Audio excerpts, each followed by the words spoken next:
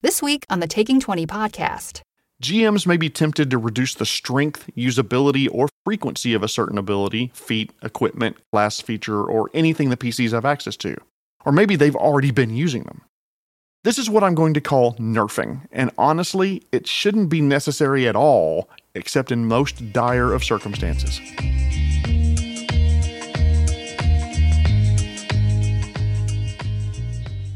DMs and players and people thinking about becoming one or the other.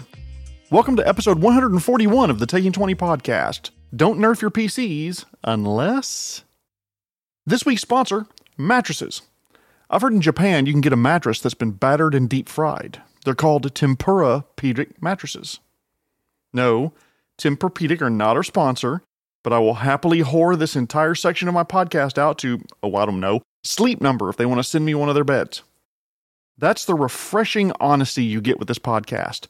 I know I have a price, and there it is. I'm a whore. Wait, what am I talking about today? If you haven't left a rating or review of the podcast, I would so greatly appreciate it if you would take a few minutes and rate or review it wherever you found me. Spotify, YouTube, Google, Apple, Podbean, wherever. The more ratings and reviews I get, the more visible the podcast is on lists, and so the more visible it is, the more likely a new player or DM will find me, which is my dream. Bring more people into this hobby. Alright, before I get started, I want to reach out to my brethren who play Pathfinder 2e. Now, the vast majority of you have not been toxic asshats about the 1D&D announcement, and to those people, thank you. Honestly, some people like 5e, some like 1D&D, some like Pathfinder 1e or 2e or Cyberpunk, Shadowrun, Call of Cthulhu, Warhammer, World of Darkness, Blades in the Dark. I've seen online announcements for advanced D&D 2.0 campaigns that are running. I will always say, play what you enjoy, and if someone likes something different, who cares? I may like chocolate ice cream while you like cookies and cream, or vanilla, mint, tea flavored, double chocolate chip caramel ribbon chocolate chip cookie dough with chocolate chips in it. Whatever. It's no skin off my nose. But I have seen a vocal minority of Pathfinder 2e players lately just absolutely beside themselves that some of 1D&D's features that have been released in the thin sliver of viewing that we get, they sound a lot like 2E's current features. Backgrounds affecting ability scores, for example, more feats for players to customize their characters, more playable races and ancestries that used to be monsters, like orc PCs, for example. Breaking up spell lists into arcane, divine, and primal, and now you can even critically succeed or critically fail skill checks. There's even a rumor that when combat portion of the read ahead will be released, it's going to be very similar to 2E's 3-action economy. Oh, well, they just borrowed that from Pathfinder 2E. So? Do you know how much of D&D 3.5 was borrowed into Pathfinder 1E? Like 90% of it. You don't have a high horse to sit on. Good ideas are good ideas, and if Pathfinder 2E and 1D&D wind up being very similar, that's okay. I mean, what does it matter if ideas from one bleed over to the other? If anything, that means it'll be less difficult for example, for 1D&D players to try Pathfinder 2E and vice versa. The tabletop RPG world is big enough for good ideas to spread between game systems and for the different systems to coexist in the landscape. Anyway, please forgive me. I'm a huge proponent of being civil to each other, and it's too easy to lose that civility on the relative anonymity of the internet. Now, on to the episode.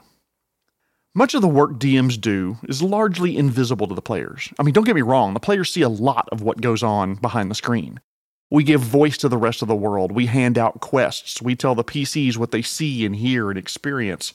We adjudicate rules and we play the NPCs in combat, we make dice rolls, we also gripe about doing all the work, and we complain about always being DMs, and we bitch about having to improv some NPC interaction because the players swerved when they should have zigged or whatever. You know, if you go to some of the DM subreddits and discussion boards and Discord servers, some DMs really can be a miserable bunch of bastards. Don't be a miserable DM. If you're not happy as a DM, write to me. Feedback@taking20podcast.com and let's start a conversation. Maybe I can help. Maybe it'll make a great topic for a future episode. Maybe this is the fastest I've ever derailed at the beginning of an episode, but my point I'm getting to is that there's a lot of things GMs do that you don't see.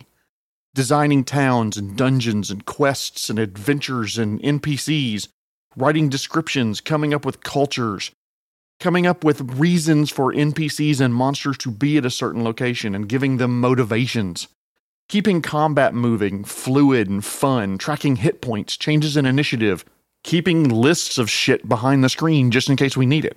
Hell, right now I'm making a random ship cargo table for my pirate campaign I'm DMing. It's 2 pages long right now and single-spaced. Somebody please stop me. And of course, scaling and balancing the game, and that's the focus of today's episode. Keeping the adventure balanced is one heck of a challenge. You want it to be challenging but winnable, difficult but fun. Scaling and balancing the game is a critical part of being a DM, but the good news is that DMs have a number of buttons and levers that we can use to try to keep the game balanced. The preferred set of tools that I would recommend is adjusting the adventure itself, like within combat, for example. You can adjust your monsters to be more or less powerful by giving them templates from Pathfinder like Advanced, Abomination, Fey-Touched, Eldritch, or any of 100 others. You can also give them class levels like Bugbear. Sure, that's going to be a fun fight. But a Bugbear Barbarian level 3? Now this is going to get bloody. You can even give monsters and humanoids additional abilities and feats, equipment, and even lair actions in 5e. You can even modify the monsters wholesale. Wait, you can do that? Yes, you can do that, and it's fun to do, especially against veteran players. You see a pair of greenish-brown spindly creatures lurking in the back of the cave near the lava, gnawing on bones. And the player says, "Oh, these are trolls, I know exactly what these are. They can't regenerate if they receive fire or acid damage. So I cast grease under their feet and push them into the lava. Fight's over, time to search the room." Meanwhile, you as a DM. The creature stands up in the lava, its brown areas of skin beginning to glow a dull orange, and it screeches at you loudly. Player, what the f***?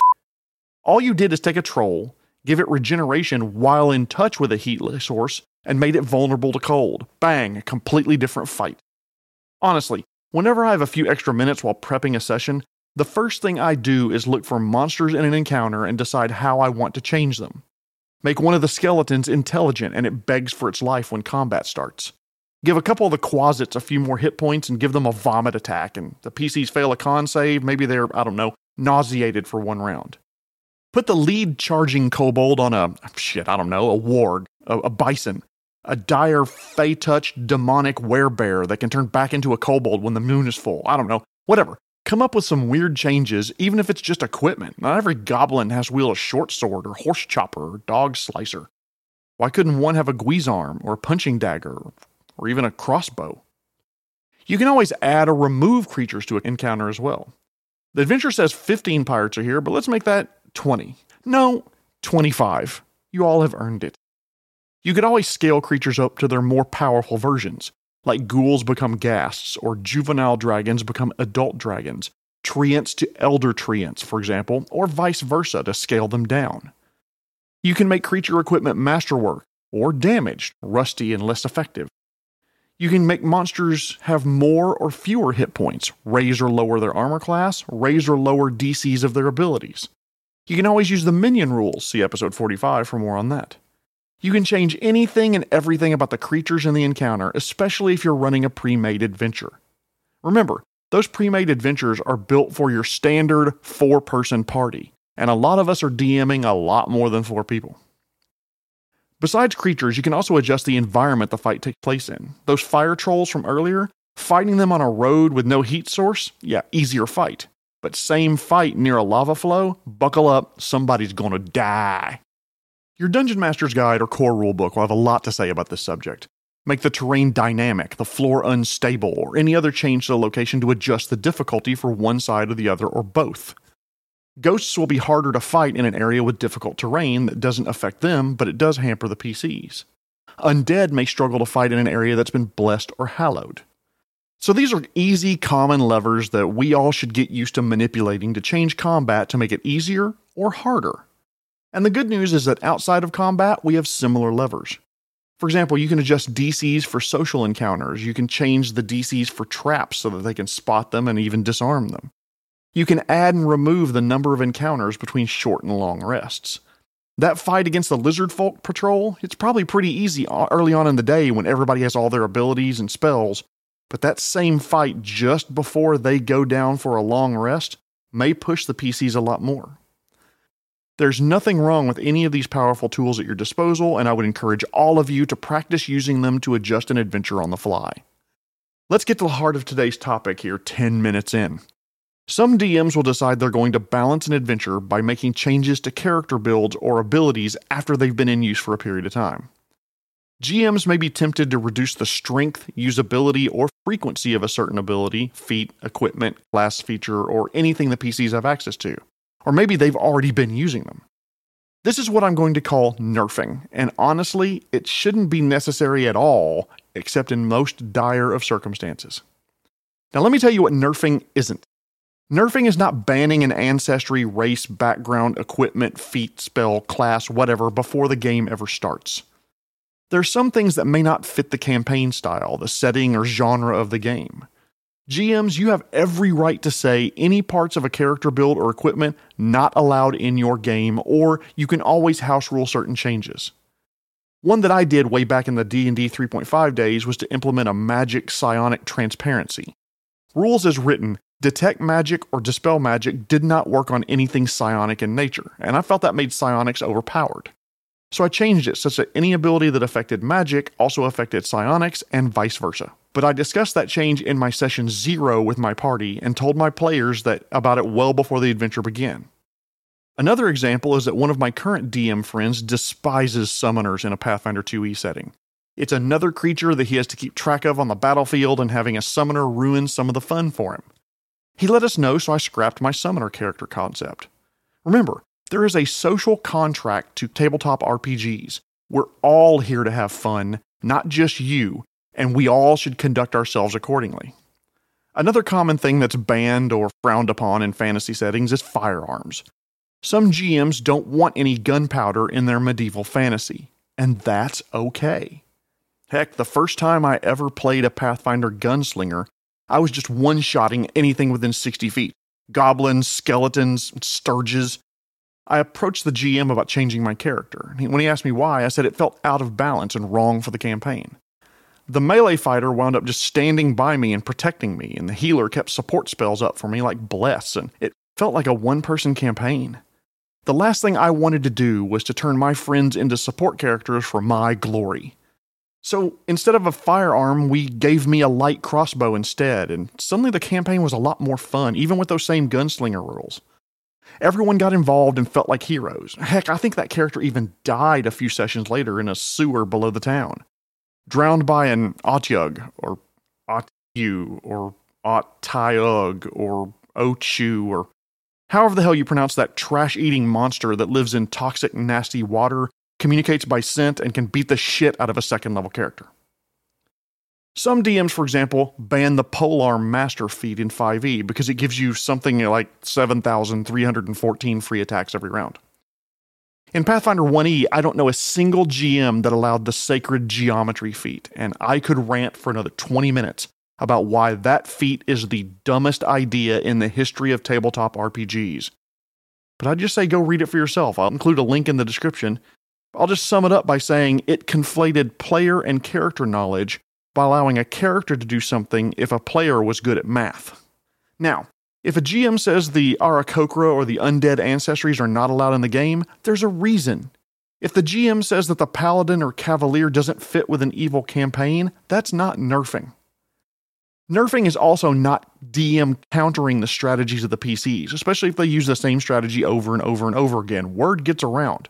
I mean, if the creatures they're fighting are intelligent or long-lived, they know that the lumbering moron in full plate is likely easier to mind control than the smart and or wise spellcaster. They know the lightly armored person with a bow can be countered by staying in melee range. If you can get within sword range of the arcane caster, it will be harder for them to fireball the NPC team into oblivion. Every single class in most every RPG that you can name has some sort of counter. If you can keep the rogue in a bright spotlight and not let them flank, they can't do their great sneak attack damage. Creatures with a high spell resistance are great counters to spellcasters, such as clerics and wizards and sorcerers. Creatures with a high armor class and or high damage output can be lethal to frontline fighters. So just because the DM plays a certain NPC or group of NPCs as smart and counters the party's tactics, that's not nerfing your PC. They are role-playing the capabilities and intelligence of your opponents in a way that makes sense for things that want to survive. I mean, if you're fighting a red dragon that's 400 years old, that dragon didn't live to 400 by being stupid. More than likely, other groups of hale and hearty adventurers have come to try to end the dragon's life before. It has thought about what combat should be and what tactics they should use, especially in their own lair. They would have prepared just in case another group of do-gooders would try to artificially shorten its life. Okay, DMs, the campaign starts. One of the PCs is a lot more powerful and capable than you expected. The encounters aren't really challenging the PCs, and one of the characters has an incredible force of personality. It just breezes through social encounters. You intended for the shifting sands of the Salusian desert to be a real threat to the characters, maybe forcing the party to make some difficult decisions like which one they're going to eat first. But the ranger just laughs off the survival checks and has been able to navigate the desert following the rules as written. You may decide that the right answer is to reduce the power of player feats or class abilities, but I'm telling you that in the vast majority of cases, you really shouldn't. You should adjust your campaign to right-size the difficulty level for this group of characters. Don't change the characters themselves. If PCs feel like they're too strong and having too easy of a time of it, there's a lot of potential reasons why. A lot of RPG players are smart, good researchers and study the rules meticulously. Going as far back in this hobby as you want to go, you'll find players who look at character building as kind of a puzzle. How can I make the right decisions to maximize my character's ability to do X, or be the type of character that I want? I want them to be great at casting spells in battle, or I want all the monsters to attack me instead of the squishier characters behind me.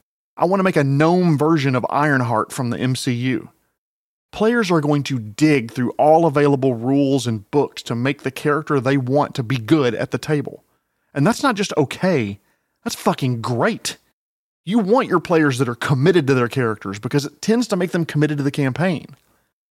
Well-designed characters will likely be more effective in the adventure, and that's not a problem at all. I mean, as a subset of good researchers, another reason characters can be so strong is that a lot of players tend to min-max their character design.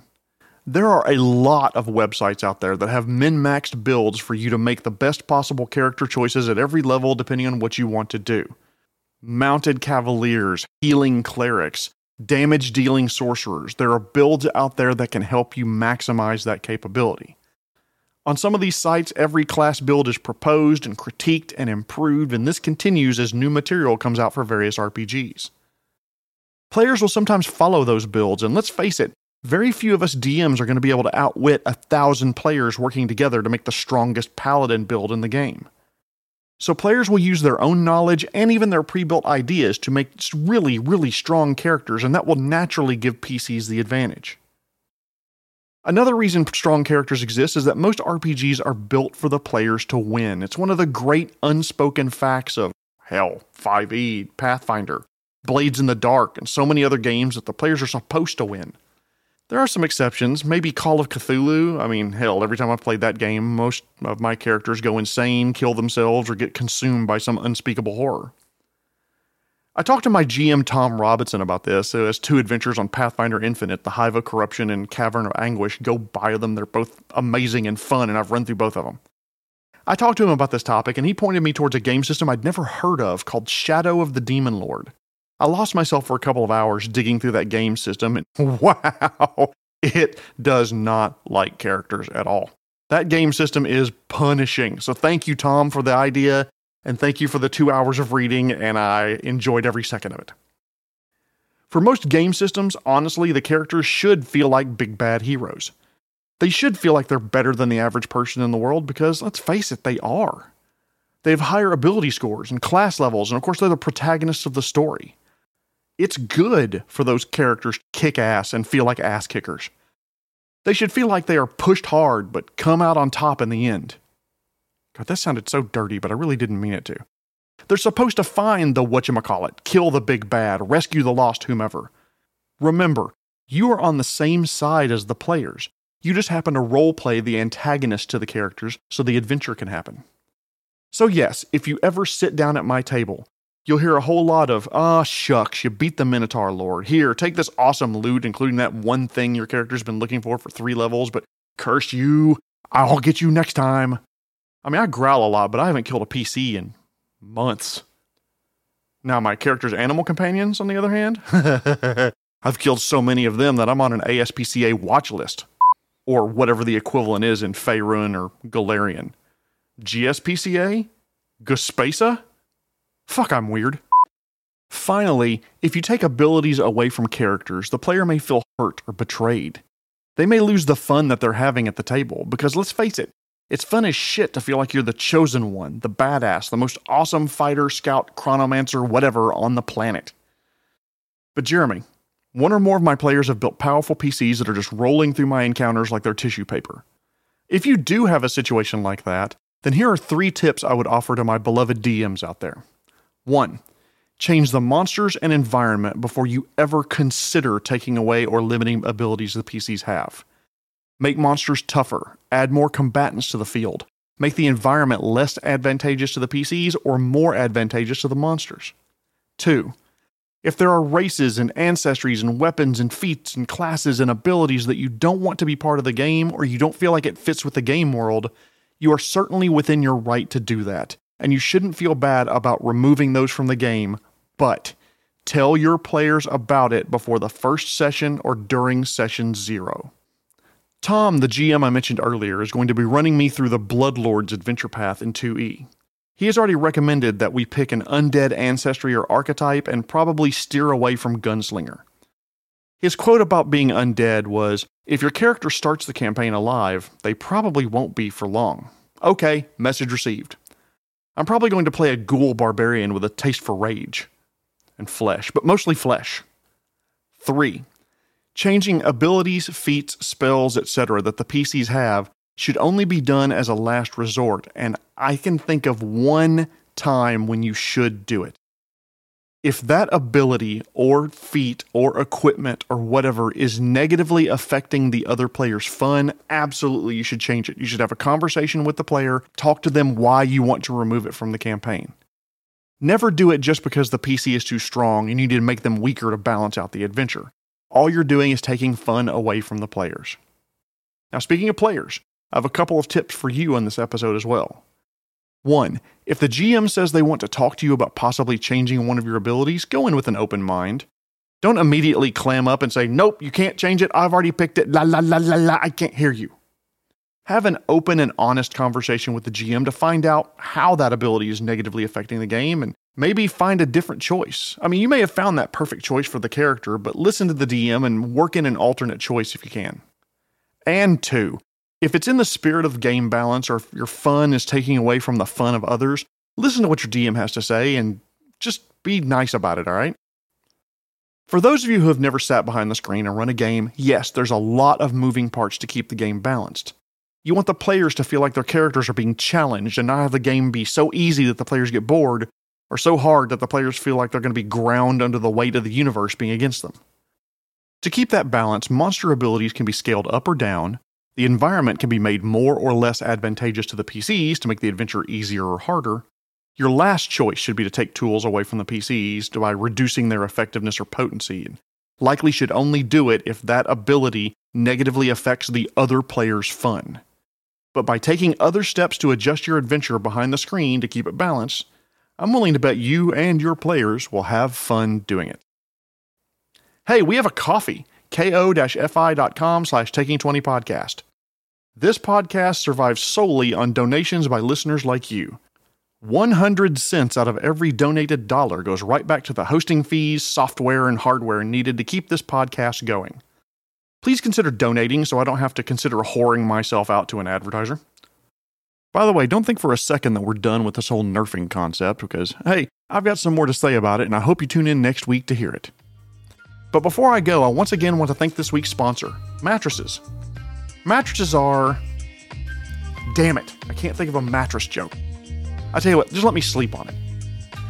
This has been episode 141, Don't Nerf Your PCs Unless. My name is Jeremy Shelley, and I hope that your next game is your best game. The Taking 20 podcast is a Publishing Cube media production. Copyright 2022. References to game system content are copyright their respective publishers.